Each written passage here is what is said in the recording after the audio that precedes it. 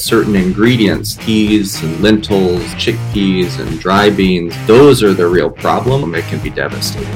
Dilated cardiomyopathy does not often create very loud heart murmurs, and so a lot of these murmurs are missed. Unfortunately, we were catching these dogs way too late. At that point, the damage may be done. Since we started seeing this issue back in 2017, I've easily seen 200 dogs with this. It's a condition that we still see every week to every 2 weeks, and sometimes many more times than that.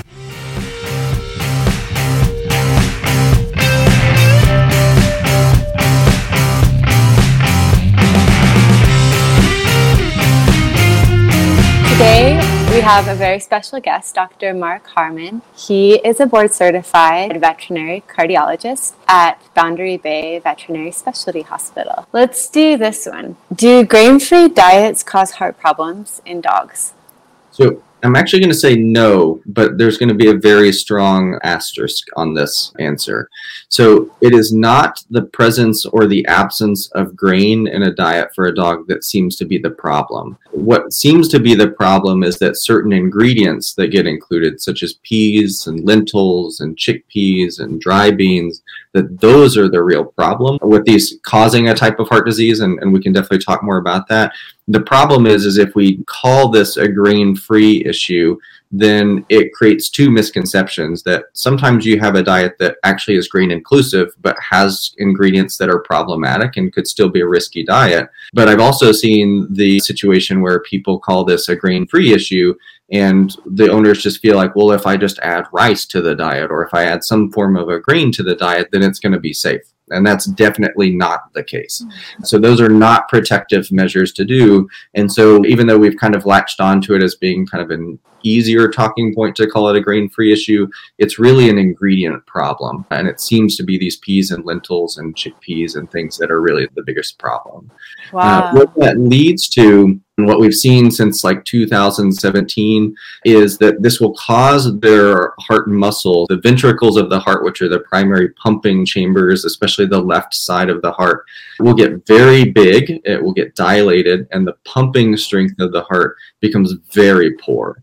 And so if it can't get rid of that blood and get it out to the rest of the body, then it will start to back up upstream, and animals will start to have congestive heart failure, fluid in their lungs or in the rest of their body, or arrhythmias, because basically the heart's not functioning as well as it can be.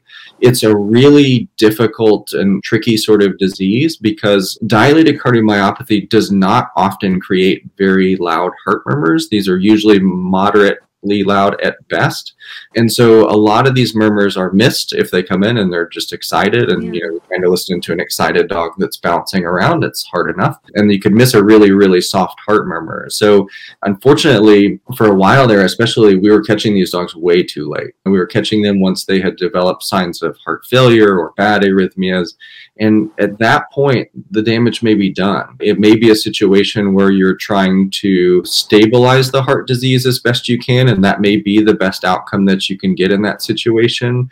However, if you can catch those dogs before they go into heart failure, a lot of times those dogs, you can actually reverse their heart disease. You can actually get them to go back to normal.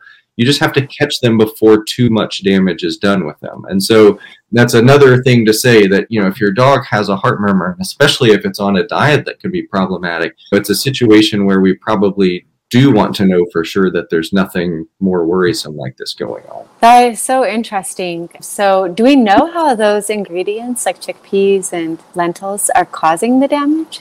We don't right now. So there's about 16 peer-reviewed studies that have been put out that keep finding this consistent sort of relationship with things. The initial thing that was put out there back in the early papers in golden retrievers was taurine deficiency, taurine being an amino acid or a constituent of proteins. We started with taurine as kind of an easy, logical place to look at it, because taurine, we've known since the 80s, could be a problem as far as causing this type of heart disease. Actually used to be a very common type of heart disease in cats, when they figured out that cats are not small dogs. They have very metabolism, and they reformulated their diets, and actually has become a much less commonly seen issue in cats as well.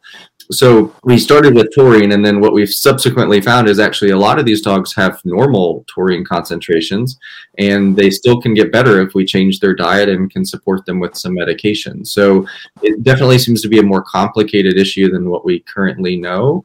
The other thing I would say is that the U.S. Food and Drug Administration was leading some sort of investigation into it, at least back in 2017, 2018 is when they said that they were going to start doing it. And they actually just recently came out and said that they would not be giving any sort of further updates on it, that they basically can't figure out an obvious thing behind it. That is not to say that the issue has gone away at all. And actually, Lisa Freeman, who is a board certified veterinary nutritionist from Tufts University, has been really instrumental at doing some of the research involved at this and figuring out how we can stabilize these animals and help them out, but how can we try to prevent this from happening with them.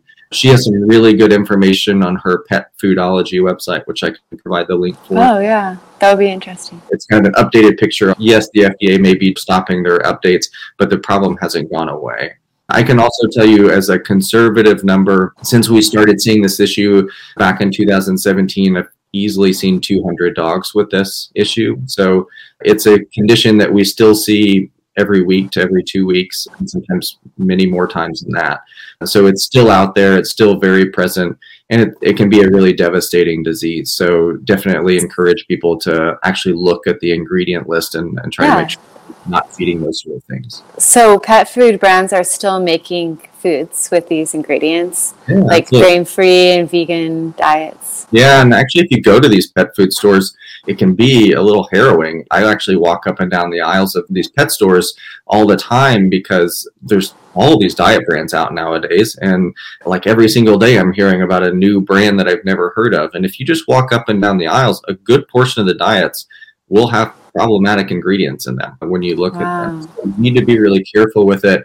And you also need to, like, pet owners just need to talk to their veterinarians and also kind of trust their input on things. So it's a tough situation, but you just need to be kind of proactive about making sure you're not putting them at some sort of unnecessary risk. And I will say it's not every single dog that's on these diets that develops a problem. That's part of why it's been so difficult to figure out, is because some dogs are on these diets for a long time and never have any sort of issues.